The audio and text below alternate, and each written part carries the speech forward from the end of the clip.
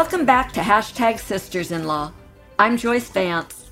This week we'll be looking at a federal judge's order that is highly critical of steps DOJ took while Bill Barr was the Attorney General to conceal how he handled the release of the Mueller report and whether any misconduct occurred. Then we'll break down the odds of a successful appeal by the defense in the Chauvin case, and we'll discuss whether the military is finally doing what's necessary to crack down on sexual assault in the services. And as always, we'll be answering some of your questions at the end of the show. But before we get into this week's topics, someone had a birthday this week, didn't they? Jill, happy birthday. It was a wonderful birthday, and I'm starting to embrace getting older. I mean, first of all, you have no choice. But second of all, it is very liberating in so many ways. I feel like I can do things with more wisdom and more efficiently because I have the experience, and I feel freer to talk to strangers. I talk to people in elevators, well, in days when I was in elevators before COVID, but I'm sure I'm going to get back to that. And people really appreciate if you say, that's a great coat on you. You look terrific. It makes their day and it makes mine. So I think getting older is good. What about you? You know, I guess I've never had a real problem about getting older. I sort of feel like I earned all of these wrinkles, so I'm pretty proud of them. You have to have that sort of an approach with 4 kids, I guess. But I find that there's a certain comfort in getting older. You don't really have to worry about people's expectations for you. You just get to be who you are. And that's a pretty wonderful feeling. What do you think, Barb? I agree with you. You know, maybe it's making peace with where you are in life. But I will tell you that when I was a younger person, I sort of thought that older people must dread getting older and counting down their numbered days. But I find that each passing year, I'm a little bit happier, a little more comfortable in my own skin. I've got a little more wisdom and a little more self-confidence. And so I think aging has been a great thing. You know, of course, at some point you run out of birthdays. But, you know, as Jill said, there's not a happy alternative. And so I've enjoyed getting older. And I think that's the wisdom I would share with my younger self is don't fear or dread getting older. You know, embrace it. And every stage of life has brought new challenges, adventures, opportunities, and wisdom. And Jill, I really appreciate some of the wisdom you've shared here. The experiences you've had as a pioneering woman lawyer has been really eye-opening for all of us. How about you, Kim? How have you dealt with the inevitable? Yeah, you know, it's really something. I remember when I was a little younger and saying to my mom, you know, it really look forward to getting to an age where you don't care what people think about you. You can be comfortable in your own skin and you can be secure in your own accomplishments and in who you are without having to constantly justify that. When you reach that level, enjoy it. And I realized, especially coming out of this pandemic, that I more or less have reached that level. I really do. I don't worry about things as much as I used to do. At the beginning of the pandemic, when we were all at home doing our TV hits, I would stress about my makeup and wonder if I had to do all these things different. I wear so much less makeup now for TV hits than I did at the start of it because I realized, you know, that's not what's important. First of all, I think I look fine. I think I look great. And you look great. You're right. You do. And, you know, I am secure in what I am talking about. So I don't need false eyelashes to give this legal analysis on TV. You know, these are the things that I spent so much time thinking about before. And I used to sometimes, even, I will admit, even at the start of this podcast, I had a little bit of imposter syndrome. Like, you three are so amazing. Oh. And I'm thinking, what am I doing here?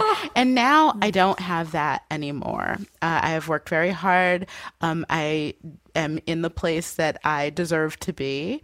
And that all comes with the wisdom of being a little bit older. I fully believe now, when I was younger, everyone says, you live life. You don't live life until after you're 40. 100% true. I'm here to tell y'all that that's true. So I feel great, and I look forward to every birthday. And I hope, Jill, you had a wonderful one this week. I had a fabulous one, and I want to say to our audience that we see each other. We're looking right at each other. We're like together. So when we say Kim looks great, it's because we can see her and we know it's true.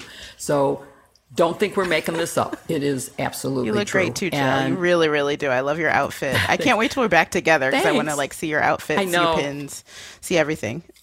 Of course, this is my nice top with my blue jeans, but that's great. That's on trend. There's nothing like in person to make it feel real. But Kim, I think you're dead on the money when you talk about imposter syndrome. I think everybody has a little bit of that. I know I still have it sometimes. And as we get older, I think we're just able to slough it off a little bit faster. So now we'll turn to someone who really was an imposter. Bill Barr, the former Attorney General, who was supposed to be the people's lawyer, but really was the president's lawyer. Jill? So that is certainly true, and true about the imposter syndrome for me as well as everybody else on this podcast probably, and still sometimes suffering that. But I think being with all of you gives me so much more knowledge and makes me feel better about myself too. But I feel pretty good about what a judge did in connection with Bill Barr. There was a Freedom of Information Act filed by Crew, and the Department of Justice said they would not turn over the Office of Legal Counsel memorandum that supposedly Attorney General Barr used as a basis for making his decision. In her opinion, Judge Jackson made it absolutely clear that it was written together with his opinion letter, that his opinion letter was incorrect and deceptive and disingenuous, that they now are ordered to turn it over, although the turnover has been delayed. She ruled that it was not covered by attorney-client privilege and that it wasn't pre-decisional because Barr had already made up his mind. He knew that he was going to say that there was no case against Donald Trump. There was no evidence for a criminal conviction. On May 19th, the Department of Justice, by that date, has to decide whether they will appeal this. Now, of course, the case started under the Trump administration, is now proceeding under the Garland administration at the Department of Justice. So we're going to have to look at what's going to happen.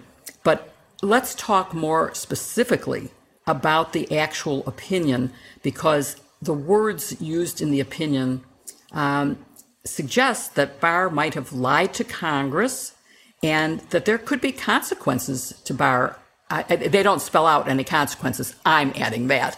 But can you tell us more about what the opinion says and what the criminal and possible disbarment consequences could be for Bill Barr based on what this opinion finds? The opinion comes in a case, as you mentioned, Jill, a lawsuit was filed by a group called Citizens for Responsibility and Ethics in Washington, and they sought some of the underlying documents in an effort to provide transparency to the public about this process. You'll remember that on a Friday, William Barr made an announcement that Robert Mueller had completed his report and turned it in. And then later that weekend, in about 48 hours, William Barr turned it around and declared that there was no criminal conspiracy with Russia, and the special counsel had declined to reach a prosecutorial decision with regard to obstruction of justice. And so because of his inability to decide, William Barr had decided himself and found no obstruction of justice. And so it turns out that there is some underlying material, some of which has been withheld for under various privileges, the deliberative process privilege and the attorney-client privilege. And Judge Jackson has said that one of these documents must be turned over. That is a memo from 2019 that specifically addresses this subject matter prepared by the Office of Legal Counsel. And I think there's a lot of interest in seeing what that is. What Judge Jackson suggests in her opinion, she's read it, is that when William Barr made these statements that, he got this report fresh on Friday and he read it all weekend and then he reached this conclusion, that the conclusion had already been reached and that he was very disingenuous when he reported to Congress the results of his own review of the report and then to the public, which was a lie that Donald Trump was then able to repeat and to spin as total exoneration. And so the Department of Justice may appeal that decision, but unless they do, that document will be released, and it'll be really interesting to see what that has to say. And what do you think the consequences are in terms of, could Barr be indicted for a false statement to Congress? Could it be grounds for disbarment that he was so disingenuous that a court had to call him out? Yeah, I think all of those are options. I know Joyce has been exploring this. Criminal charges for obstruction of justice are a possibility, disbarment, referral to the Office of Professional Responsibility, or even the Inspector General. I don't know, Joyce, if you have any thoughts about that. I think it's hard to assess right now because we don't know what's in the memo itself. It seems like it's something pretty bad. Judge Jackson is a respected jurist, and for her to go off like this is surprising. It's very rare to see an order like this. She apparently felt constrained to not discuss the contents of the memo too deeply because she wanted to preserve DOJ's ability to rule on her order. So I think I'm going to sit on the fence here and say I'm not certain what will happen. But because Judge Jackson also calls out, they're not affidavits, but it's an attestation that some of the folks in the Office of Legal Counsel have to sign in connection with a ruling like this that asserts deliberative privilege. I think her ruling calls them out for misconduct.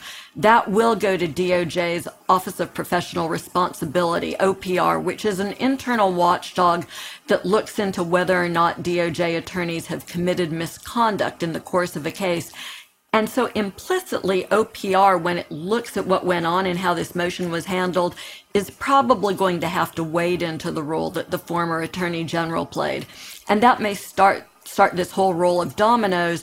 If they find, for instance, criminal conduct, we don't know that it's there, but if they find it, they would then refer it on to a division that had the ability to indict. And Joyce, I have another question for you because you have a lot of appellate experience. And so I would like to ask whether you think that Garland's Department of Justice should just turn over the document, or should they, is there any grounds that have been set forth? I mean, Judge Jackson was pretty harsh in saying none of them had merit, but do you see any merit in the arguments that were put forward by the old Department of Justice for withholding this document? Talking purely in terms of what DOJ should do here, they should release the memo. The American people deserve the truth. Bill Barr was, I'm going to be very kind and say, disingenuous when he characterized what Bob Mueller found in his investigation. In fact, he lied, and he permitted the president to tell a lie, which was that he was fully exonerated by the report. That's not right, and there's no way that the American people can regain confidence in DOJ unless there's an open airing of the truth here. But to your appellate question, Jill, I suspect that there will be folks inside of DOJ who will want to protect institutional interests, who will want to make sure that the deliberative privilege is not eroded. And the deliberative privilege is important. That's what lets lawyers give the Attorney General their candid advice on difficult questions without fear that down the road it'll be disclosed and taken out of context.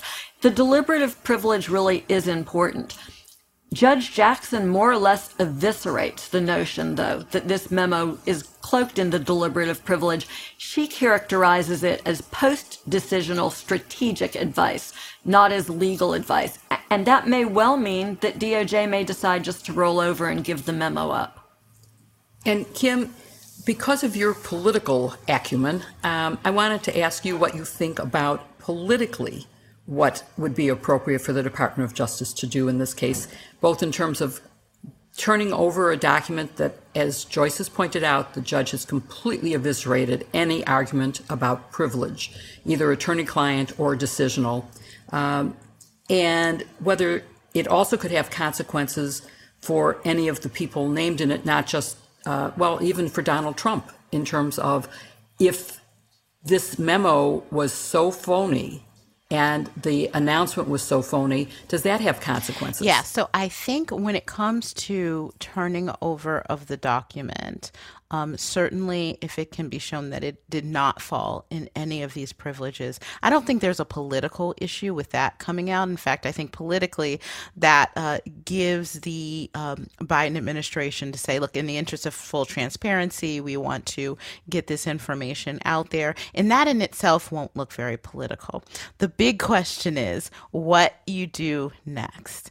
And I think even if I think there's a big risk here. Even if it is shown that the former attorney general acted completely out of pocket, completely in a way that he was being the president's lawyer in a completely impermissible way, that he lied, perhaps lied under oath, I think even still, it will be a problem for the DOJ to try in any way to try to prosecute him, Bill Barr, let alone Donald Trump in the end of that. I know there's already a drumbeat in some of the circles that I have heard for that to happen, for an investigation to be open, maybe even some sort of special counsel situation. But I think at this point, I am more concerned about rebuilding trust within the Justice Department, and it will be very difficult, even if it is warranted. I think it will be very difficult for most American people, not folks like us who are attorneys, to draw a line and make a difference between the Justice Department going after, say, Hunter Biden for political reasons and the Justice Department going after Donald Trump. You know, I will speak for myself. I excoriated Donald Trump for saying lock her up. We don't live in a country where we prosecute our political enemies. I think it will be very difficult for the Biden administration to make the case, even if it is, I can't say this enough, even if there is a legal basis, it will be very difficult for the Biden administration and Joe Biden to explain why this is not a case of him going after a political enemy. So I think they have to step very carefully here. If they do take that approach, they need to cross every T and dot every I and be very transparent about the law, about the procedure, about the precedent that they are following in order to do that. But I just think it runs the risk of starting a politically explosive case that could really backfire on them.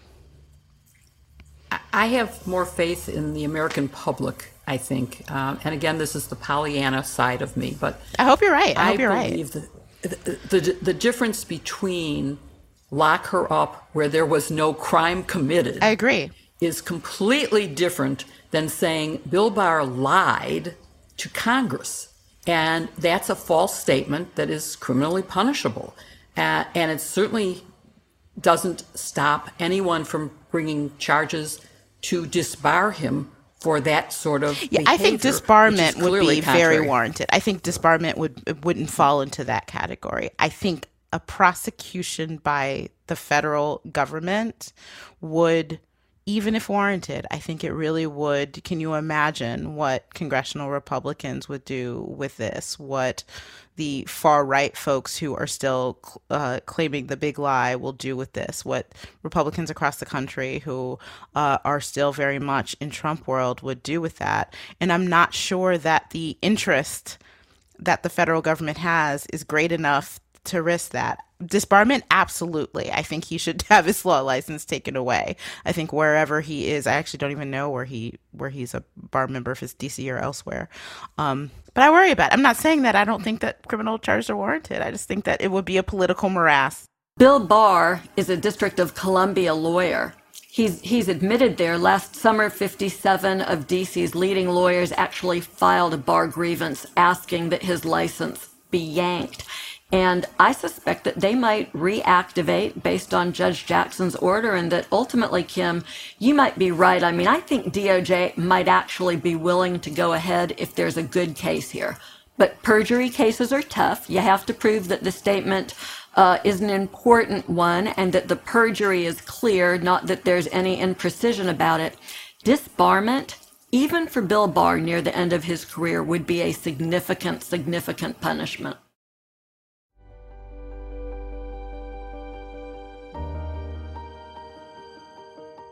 Hey, Joyce, those glasses that you wear, are those Warby Parkers?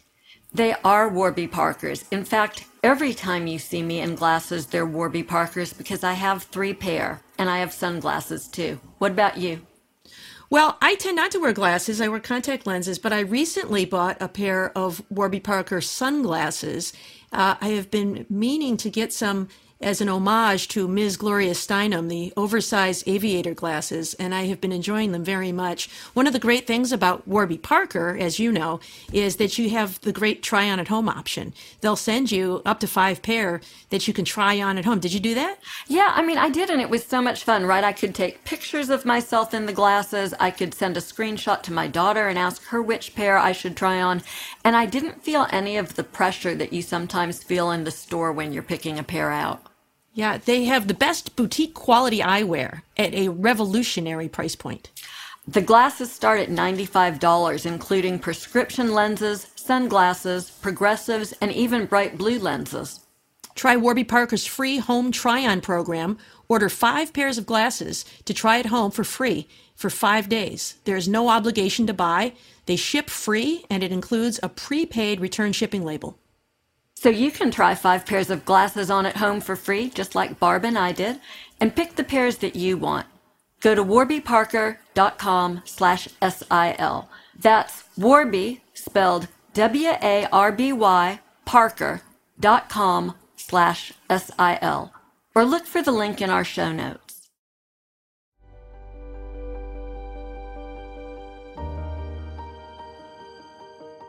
Well, Derek Chauvin remained in the news this week. We saw his lawyer file a motion for a new trial.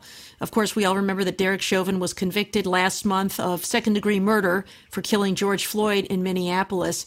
And I think one thing that's important to note is that motions for new trial are routinely filed and rarely granted, though it is a necessary step to preserve some of these issues for appeal. And now today, we have the news that the Department of Justice has filed civil rights charges against Derek Chauvin and his fellow officers involving that incident with George Floyd in Minneapolis last year, as well as a separate indictment filed just against Derek Chauvin for an incident that occurred in 2017 when he allegedly struck a teenager with a flashlight and put a knee in his back. So let's talk about that, maybe starting with the motion first. Kim, let me ask you, what are the arguments that Derek Chauvin's lawyer is raising about why he should get a new trial? So Derek Chauvin's legal team filed a motion to impeach the verdict. That's basically legal speak, to set aside this verdict. And they assert about a dozen different claims, everything from the fact that he was deprived a fair trial, jury misconduct, error of law, and that the verdict was contrary to the law. But I want to sort of focus on two things that have gotten a little bit of attention. Now, this wasn't specifically mentioned in the motion, but the motion appears to hint at the fact that a photo began circulating on social media showing one of the jurors named Brandon Mitchell at a rally, wearing a Black Lives Matter t-shirt that said, "Get your knee off our necks." Now, the jurors, when they were being questioned at the beginning of the trial, were asked if they had participated in any protests, anti-police violence protests. And this juror, Brandon Mitchell, said that he had not. And afterwards in an interview, he said he did not believe that qualified as that event that he was at, he believed was actually a pro-voting rights rally, and that he believed that he answered that question truthfully. Now, keep in mind, all of the jurors had to say that they believed that they could rule in this case. They would vote on this case as jurors in accordance to the law and the evidence that they saw. So they all said that. And I don't think that it would be very easy in any of these claims to try to overturn this verdict, but in this one in particular, I think it'll be tough. Like the precedent, if we want to get into the legal weeds, the Supreme Court precedent, this falls under a 1984 case called McDonough Power Equipment versus Greenwood, and it essentially said to invalidate the result of a trial because of a juror's mistaken, though honest, response to a question is to insist on something closer to perfection than our judicial system can be expected to give. So I don't think this case is going to rise to the level of reversible error that would be necessary to set this trial aside.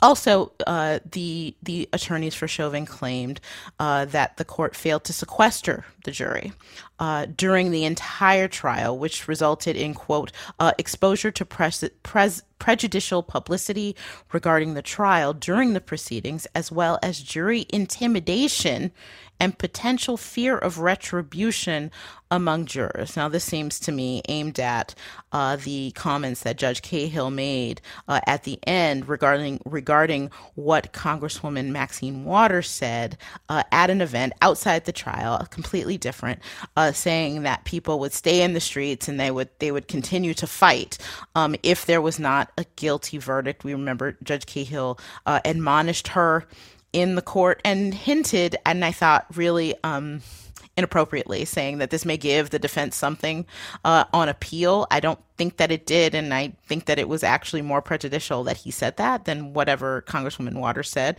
But clearly the attorneys heard that, they picked up on that, and they've put that in this. Again, it's very, very difficult unless you can prove that a juror really feared for their lives, that they had been intimidated. This usually happens on the defense side, when maybe a defendant or a cohort of a defendant shows up at someone's house or sends them a letter and saying, hey, we know where you live and we're watching you, and really tries to intimidate them in their vote in a verdict. Nothing like that is shown to have happened here. So I doubt that this will amount to anything.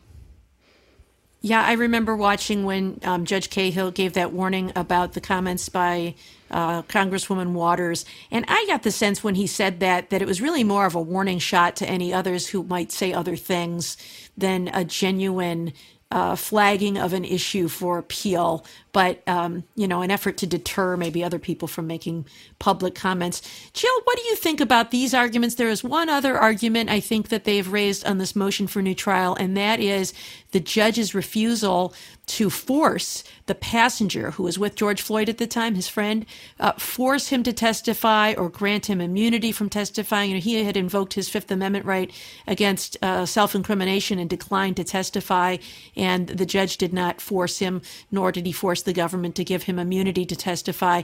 That's another issue. What do you think is the likelihood of success of any of these issues, either in this motion for new trial or down the road on appeal? Well, there are so many issues that are raised here, but they are all, Kim used a word, she said, hinted at. And I think all of the issues raised are only hinted at. There is no specificity at all. Some of them seem like they are totally lacking in any supporting evidence or proof. There's no specifics. Some of them seem like they are a fishing expedition and speculation at best. So I would say that's one negative for them. The other negative is this is a motion for a new trial where the accusations are against the prosecution, but mostly against the judge. That means that they're asking the judge to say, I made big mistakes and I'm going to give you a new trial. Anybody in this audience listening knows it's not likely to happen. So will any of these issues rise to the level of an appellate case where once this motion is denied, they will appeal the verdict and the denial of the motion?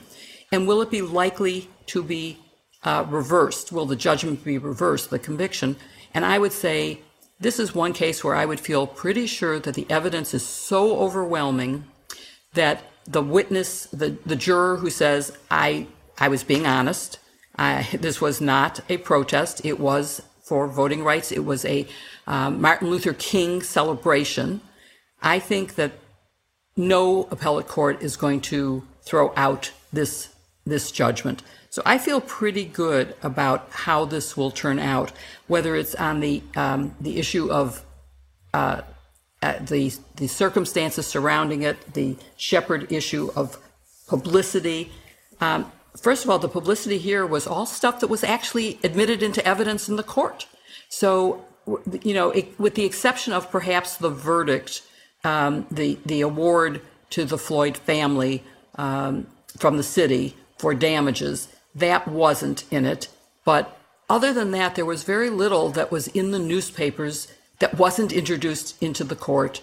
And unless they can show, I think Kim mentioned this as well, that unless they can show some specific juror was really changed his vote because of something he saw outside of the courtroom or because of some fear that was engendered by the prosecution or by anything else that happened to affect them during the trial, this is going nowhere. I feel very good reassuring our listeners that this is a verdict that was bound to last.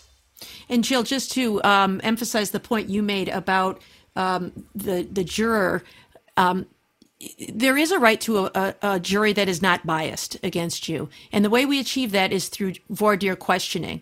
If a juror is to lie during that questioning, one could argue that a defendant has been denied a bias-free jury, and that could be structural error, which means reversal if it happened.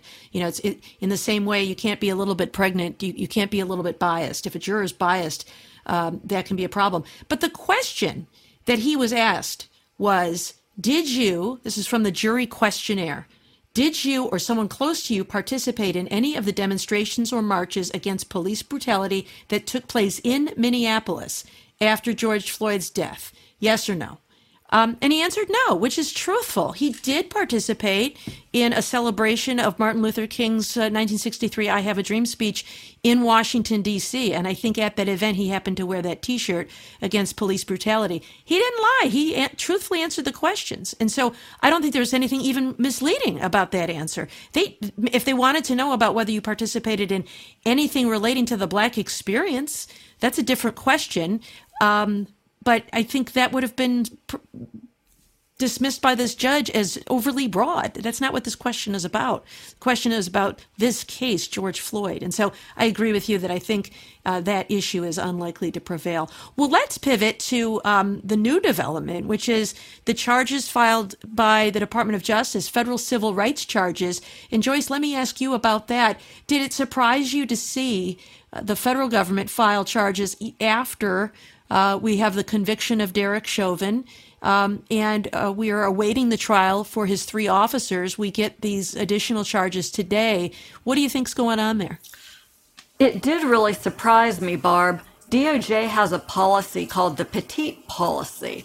And under Petite, DOJ typically will not prosecute a case behind the state government if it comes from the same sort of ball of wax. There is an exception. You can get a Petite waiver if you feel like the state prosecution didn't fully vindicate the federal interest. But in this situation where there's a murder, conviction and presumably a relatively long sentence that will follow, this was a surprising move to a lot of people who've done civil rights work in the department over the years. And it's also interesting because of what's in the indictment, which we're all just reading fresh today. There are actually 2 different indictments. One is of Chauvin and the other 3 police officers, and it regards George Floyd's death. There's a separate indictment involving an incident that Chauvin was involved in 2017, involving a 14-year-old juvenile who he hit. He did the same routine, putting his knee on his neck, and he's charged there. But in the federal system, this isn't a murder charge. It's a civil rights charge under 18 U.S. Code 242. And so I think, Barb, we've talked about this before. You did this too. I went straight to the jury instructions to see how in the 8th Circuit, where Minnesota is, how they charge these sorts of cases.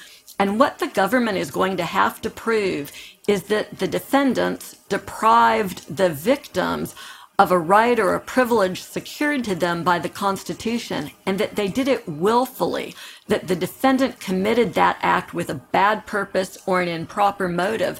And it's a really interesting sort of inside of baseball conversation here about what the government has to prove. They have to prove that the defendant, in essence, intended to deprive the victim of an important constitutional right. They don't have to prove that the defendant knew that it was a constitutional right, just that they intended to do the conduct that they were engaged in.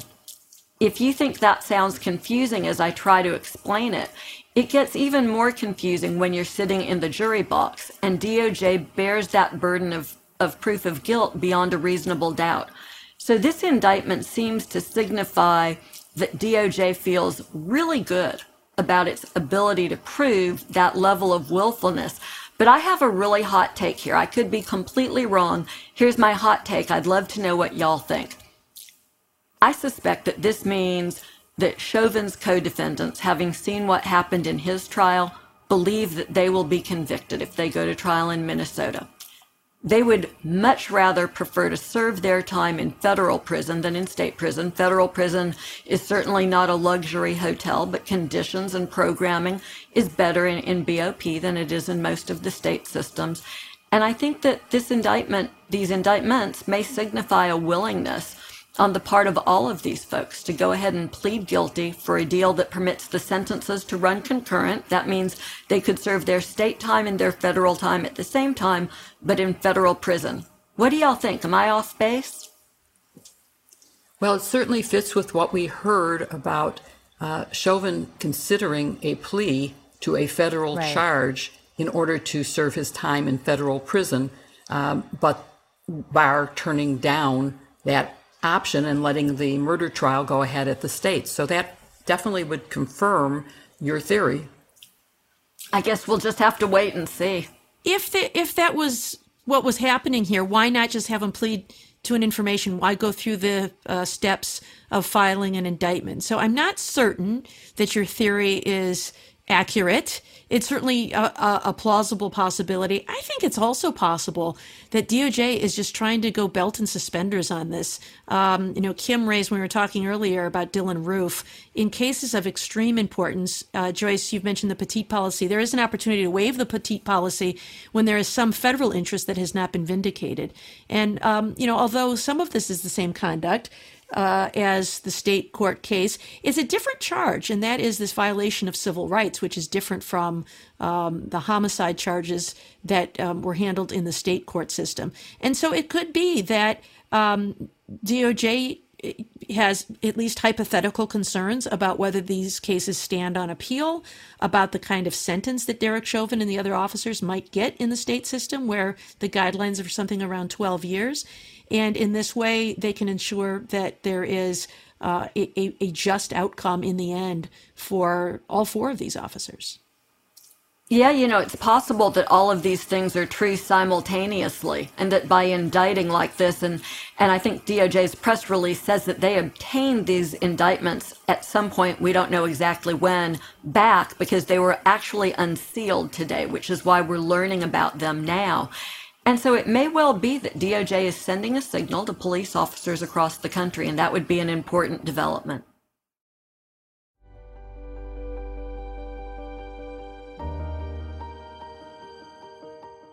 Kim, I have become a real fan of HelloFresh. It started because I wanted to save some time and not go to the grocery store during COVID, but it tastes so good that I am now a regular fan and will never give it up. What about you? Have you tried it? I have, and I think I am a convert as well, Jill, as well as everyone else in my household. I was a little skeptical at first. Not everybody in my household eats a lot of meat, for example. But we recently tried the pork burgers, and I thought, that's going to be so heavy and it's hot out. They were delicious. They were light. They were flavorful. It was really a lot of fun, and the whole family, and I have, a blended family of picky eaters, all really loved it. It's been really great. And one really cool thing about it, Jill, is they offer over 25 recipes to choose from each week, from vegetarian meals to craft burgers like the pork burger, try those, and extra special gourmet options. But there's really something for everyone to enjoy, and all the recipes are designed and tested by professional chefs and nutritional experts to ensure deliciousness and simplicity. And when you mention tested by professional chefs, cooking them makes you feel like a professional chef. It's very much loved in my family. And one of the best things about HelloFresh is that the meals are ready in 20 or 30 minutes or less, which means super fast prep, quick breakfasts and lunches. I've tried one of their breakfasts as well as their dinners. So it's perfect for your busy schedule. Try it today. Go to HelloFresh.com/sisters12 and use code sisters12 for 12 free meals, including free shipping. That's amazing. That's HelloFresh.com/sisters12. That's sisters12 and use code sisters12 for 12 free meals, including free shipping. HelloFresh, America's #1 meal kit. Look for the link in our show notes.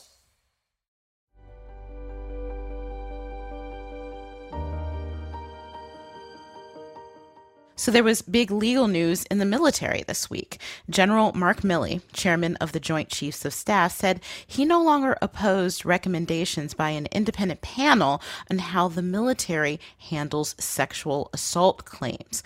The panel had recommended that they would designate independent judge advocates who would report to the chief special victim prosecutor in order to decide two key legal questions when these cases arise: whether to charge someone, and ultimately if that charge should go to a court-martial. That would take it out of the chain of command within the military, which is what happens now. Milley said, quote, "I was adamantly opposed to that for years, but I haven't seen the needle move." And he was referring to the really big problem of sexual assault claims in the military that for years and years, nothing seems to have been done about it. And the fact that these claims had to have been made within the chain of command, often involving the very people who were accused of it or close allies of the very people who were accused, made it very difficult for people to assert these claims. So I want to start out with Joyce. Explain to our listeners who may not understand this, what this panel is suggesting, how to change the way sexual assault claims are handled in the future, how it's different from the way that they're handled now. This has the potential to be a real game changer in terms of the military culture and the tolerance of sexual assault. So this is, I think, one of the most important developments that's happening for women in this area right now, because the military is so often a leader in society, pushing change, acceptance of trans people, permitting women into the military. But they've lagged in sexual assault. Frankly, they've had a generational failure in this area, and now there's a reckoning. Nothing is certain yet. The military is still waiting on input from the service chiefs. But if the proposed measure gets adopted, essentially what it means is that sexual assault prosecutions will get removed from the chain of command. If you're the victim, you no longer have to go straight to your commanding officer in a situation where you're assaulted. And it will establish, in fact, independent prosecutors' offices outside of the chain of command that would handle these sort of sexual assault allegations. As with anything else, the devil is going to be in the details. The mechanics that are involved will really matter here. For example, does the victim still have to report directly inside of her chain of command? Or does she go to the outside party, and then when is her chain of command notified? It will be important to the military to put a process in place where they can still maintain good order and discipline while they're enforcing the rights of victims in this area. So I think that this is an important change. It makes it easier for victims to report without fear of retaliation or retribution. And what we're seeing, as you said, with the statement from so many military leaders indicating that they've had a change of heart on how these issues should be reported and handled, we may be at a moment where the military can actually have a productive change here and maybe influence the rest of society too. Yeah, I think that's right. And, Jill was the first person I thought of when I heard this news and the statement that General Milley made. And I'm so glad that we have her here as the first woman to serve as U.S. General Counsel of the Army to weigh in on this conversation. Jill, explain to us why this is so important. There's a whole lot of background that I think needs to be put in place before we have a full discussion of this, because context does matter. And Joyce has already pointed out how much the military does make a difference in society. In terms of racial integration, they were really leaders. And so treatment of women is another area where they can and will be leaders and set tones for how the rest of society deals with it. This is a big difference because there has been, I was on a Pentagon committee looking at sexual assault in the military during the Obama administration. And our jurisdiction specifically and vociferously excluded any consideration of taking this out of the chain of command. That was not something we could even look at. So the fact that they are considering this is a major change. But I want to first, before I answer your question, talk a little bit about some of the really good things that the military has done, because it's not all bad. There was a time when generals or commanders, not necessarily generals, but whoever the commanding officer of that unit was viewed as, if I let this go forward, it's going to look bad for me because I didn't control my troops. And so there was a very much pressure on anybody reporting a sexual assault to not actually pursue it. The military developed a system then of restricted and unrestricted reporting. You could make an unrestricted report, which meant it would go to consideration for a court-martial, but you could also get help by making a restricted report. And you could get counseling. You could get moved to another base if you didn't want to be where your attacker was. There were a lot of options available. The military also developed a system of having victim advocates who helped the victim with everything from, if they needed to go to a hospital for a rape test, they would accompany them. They would get them new bedding if it had happened in their own quarters so that they wouldn't have to sleep there. They would help them get transferred if they want, or help transfer the attacker if that was what was desired. They also assigned a victim's legal advocate, because in the military, so often alcohol is involved in these incidents, and the victim and the defendant are both drunk, and that is grounds for being dismissed from the service for conduct unbecoming. So they have a lawyer who will advise the victim that if you testify, this is what could happen. And that's really going above and beyond. Of course, the prosecutor is also the victim's lawyer, because that's who's going to take charge of it. The recommendations that have been partially leaked, it is not final because it has been submitted to the Secretary of Defense. He has put it out for a 90-day period for military chiefs of each of the services to comment on it. There's also been some misreporting. This is not taking it out of the chain of command and giving it to civilian authorities. It's giving it to another military authority, but not in the chain of command. It would probably be, from the best I can determine from talking to people at the Pentagon, that it would be a separate and independent staff judge advocate who would hear these and make decisions about whether to prosecute. And on prosecution, it's important to note that because of the publicity around this, because of congressional pressure and public pressure, generals are now authorizing court-martials for cases that the staff judge advocate has said are really not winnable cases. The acquittal rate on these trials has skyrocketed. That is bad for the victim, who feels re-victimized by having had a trial that results in an acquittal. Why didn't they believe me? The victim will often think. And so we have to keep that in mind, that it hasn't really been so bad. The reason for the change is that there is a perception that it hasn't been fair, and the needle hasn't been moved. As Secretary of Defense Austin said, we haven't moved the needle at all. At one point, we, during my time on this committee, thought that the increased number of reports was actually a good thing because it meant that victims trusted the system enough to report it.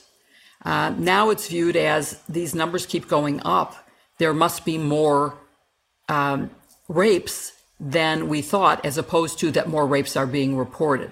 And so they want to try to stop this. The big issue they have to deal with is things like, what does consent mean? And defining that in a way that matters to people. So I think there's a lot that can be accomplished by changing the rules and trying a new way. It hasn't worked the old way. So trying a new way is something that Senator Gillibrand, Representative Speier, and now Senator Ernst have been very supportive of. And I think that this could be the time when this happens. Yes, and that bill, which has bipartisan support, would take sexual assault claims out of the chain of command, and they would instead be handled by criminal justice attorneys with relevant expertise rather than commanders who would often lack that kind of specific training. And Barb, I want to go to you as a former prosecutor. Talk about the importance of having that kind of expertise when you are prosecuting a case like a sexual assault case.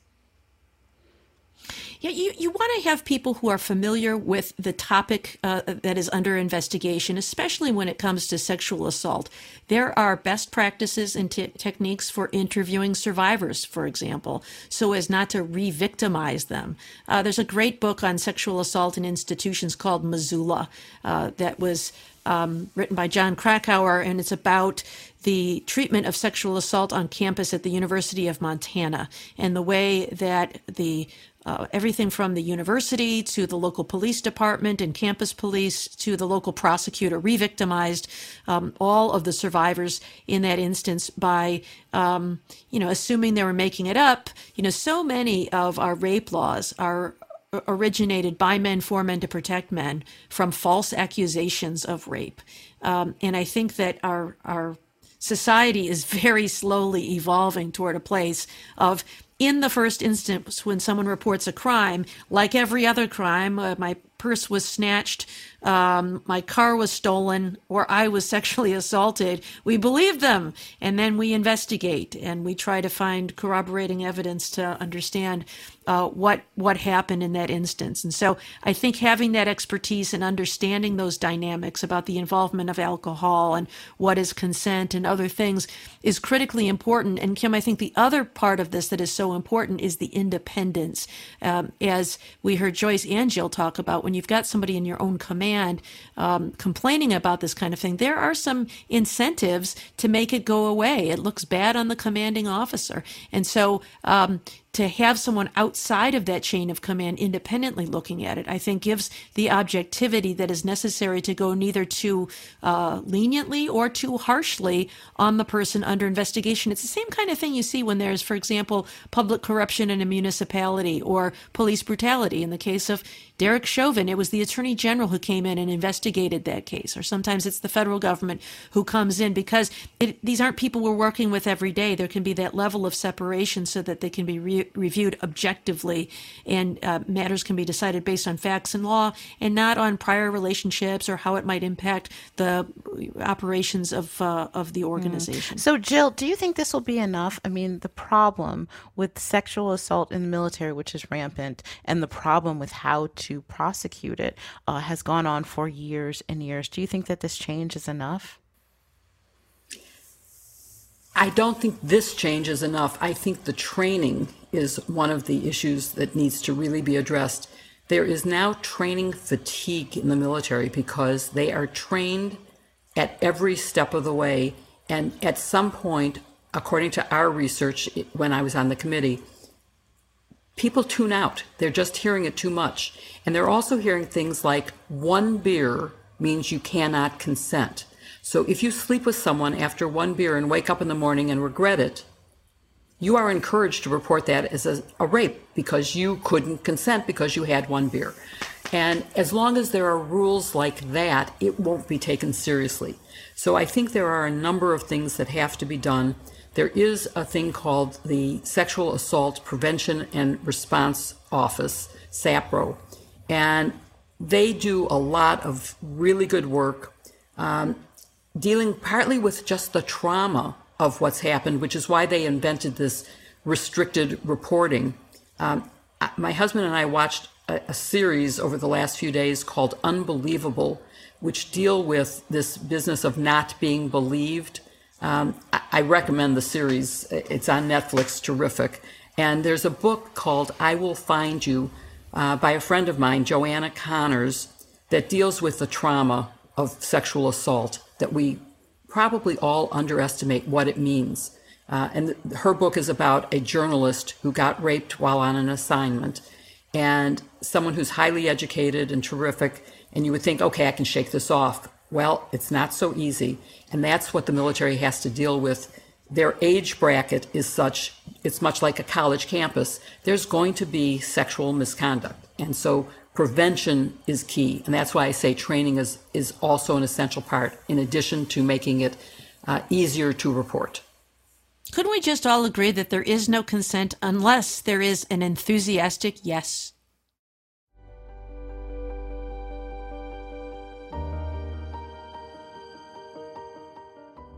So Jill, your hair always looks really great when I see you on TV.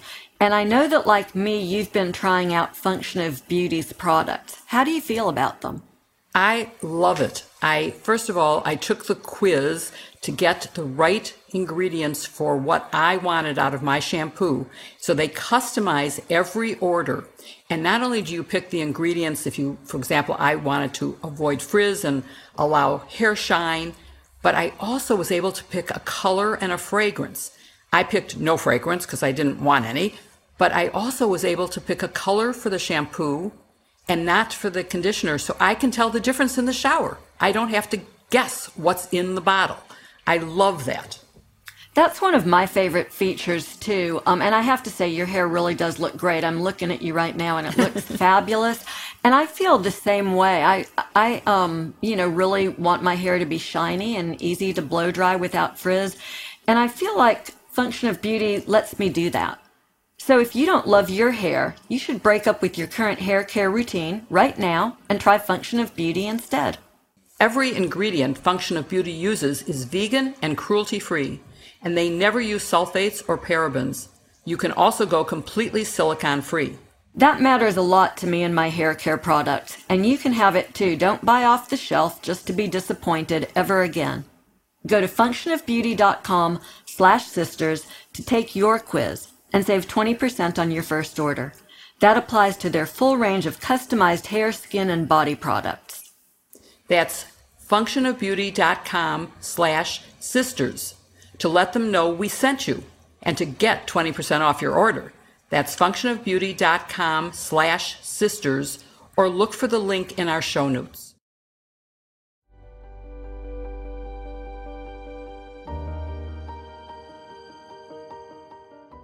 Let's go to some listener questions.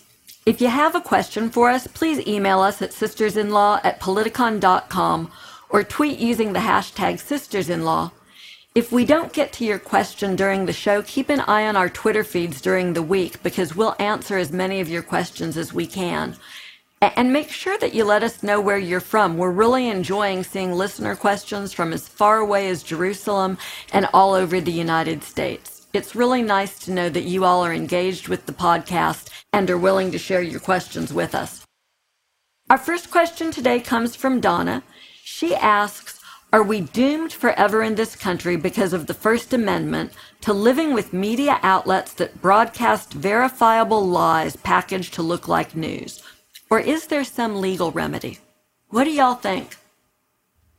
Yeah, I'll just start out by noting that the First Amendment doesn't protect lying as a flat matter, and we have seen that I think in a very interesting way in terms of legal remedies with some of the defamation suits that have been filed against media outlets who reported lies about voting equipment from some of these makers of this voting equipment, like Dominion, claiming that fraud was afoot, and they, through filing civil defamation claims, could force some of these media outlets not only to pay damages, but more importantly, we've seen some of them, Newsmax, Fox News, and others, have to issue on-air retractions of the false reporting that was done. So that is one interesting way. I don't think I would have thought of that or expected that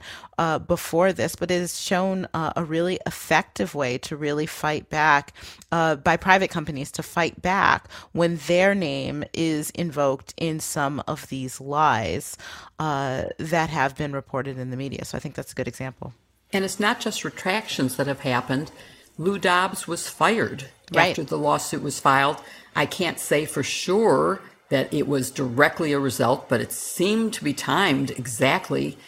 He was one of the named defendants along with Fox, and Fox was sued for its annual revenue, its annual profits, which is an amazing amount to be sued for and really gets a defendant's attention when that's the amount.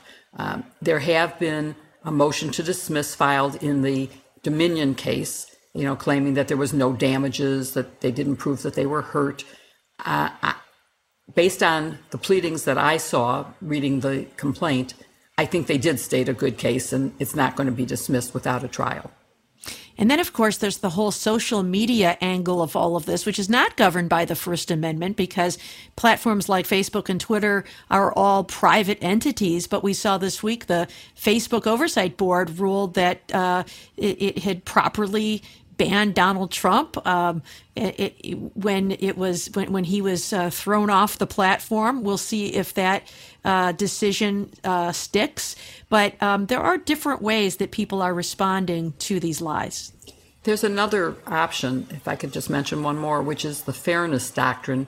Many people say that should be brought back. The FCC, the Federal Communications Commission, used to have a fairness rule, which meant that you had to give equal time and equal space to controversial issues.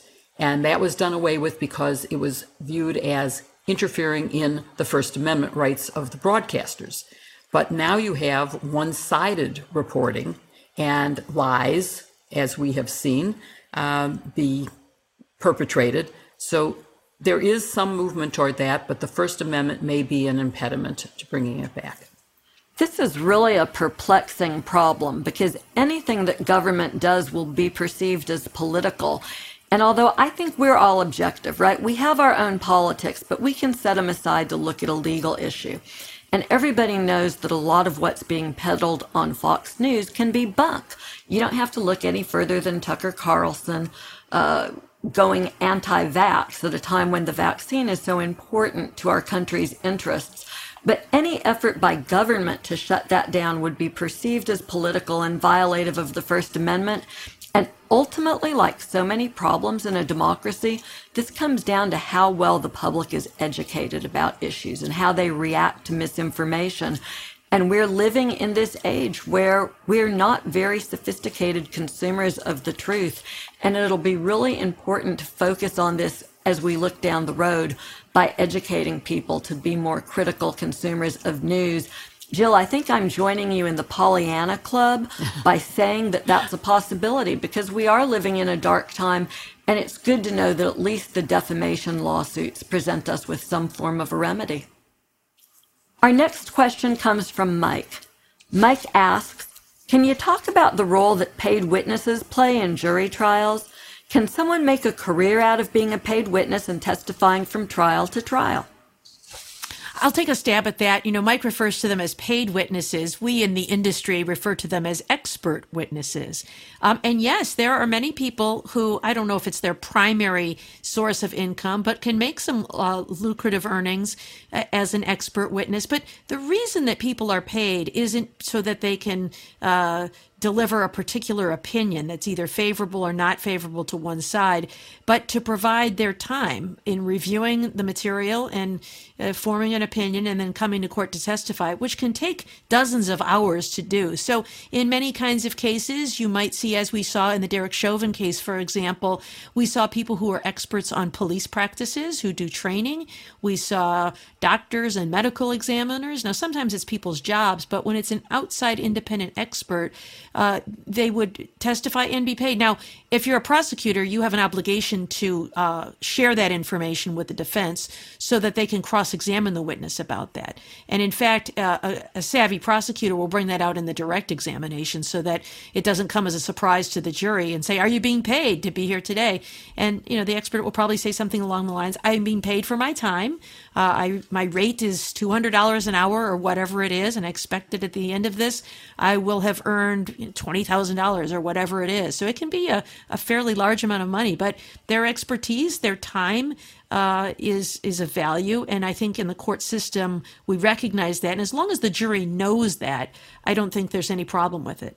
Right. And there are legal rules in place to establish that someone is an expert. It is not the case that someone in a criminal trial or even in civil trials where I've used expert witnesses can just be bought off and paid to come in and say any certain thing. They have to establish their expertise in a matter. I know in trials I've used them, people like forensic accountants in a case that involves security claims of securities fraud, or certainly medical experts in medical malpractice or other cases where the details are very specific and you need someone with specific knowledge to come in, be able to look at the record, look at the evidence, and give their opinion about what happened. So I wouldn't look at an expert who is being paid suspect in any way. It is them, their expertise is valuable, and that's why it's paid. For our last question, I've actually amalgamated questions that came to us from a lot of people, from Mark in Jerusalem, Israel, Janet in Amherst, Massachusetts, and Sally CJ2. Let me ask the question this way to y'all. What's the possibility that Rudy Giuliani, who now seems to be facing a whole host of problems, got a pocket pardon from Trump? There's been a lot of speculation on Twitter about pocket pardons. Is that a thing? Could Giuliani really be sitting on top of a pardon? No, I was just going to say, before we get to the answer to that question, I know you'll probably hear it, so I will say it now. It's Amherst, Massachusetts. The H is silent. So. Amherst. I stand corrected. Thank you. Go ahead, Jill. I would have said it wrongly also. What I was going to say is that I was very curious about that because I got a lot of Twitter questions about that from my followers as to whether there was a secret pardon of Trump, of Giuliani, of Trump's children. And I actually went on the website of the pardon attorney and communicated. And the bottom line is that it would be in a public document in their office files. And I cannot believe that a reporter has not gone through that list. And if there was a pardon filed, it doesn't have to be publicly announced, but if it was there, it would have been found. So the answer is there's no secret pardon in advance for Giuliani or Trump or any of his children that we know of. And he no longer has the power to do it. It's just too late. Thank you for listening to Hashtag Sisters-in-Law with Kimberly Atkins, Barb McQuaid, Jill Winebanks, and me, Joyce Vance. Don't forget to send in your questions by email to sistersinlaw@politicon.com or tweet them for next week's show using hashtag Sisters-in-Law. And please support this week's sponsors, Warby Parker, HelloFresh, and Function of Beauty. You can find their links in our show notes. To keep up with us every week, follow hashtag Sisters-in-Law on Apple Podcasts, Spotify, or wherever you listen. And please give us a 5-star review. We love to read your comments. See you next week with another episode. Hashtag Sisters-in-Law. That is a great picture of you, Barb. Fabulous. Fabulous. Thank you. Well, I've come late to my admiration for Gloria Steinem. I certainly remember her from the 70s, but I was a little too young to appreciate her work in the women's liberation movement in real time. But I have since come to appreciate her work with Ms. Magazine and all of her efforts. And so as a tribute to Gloria Steinem, I choose to wear the oversized aviator glasses. I would love to invite her to come on the podcast. Oh my God, anytime. I think that would be interesting. Why not? That would be Anytime, Ms. awesome. Steinem. That would be great. And Open Barb, invitation you to look join us. fantastic in those glasses. I feel very empowered. I feel very empowered with these glasses. So what are you going to do with them now that you've got them? I mean, you do look great. I think you walk need a around, boss people convertible. around.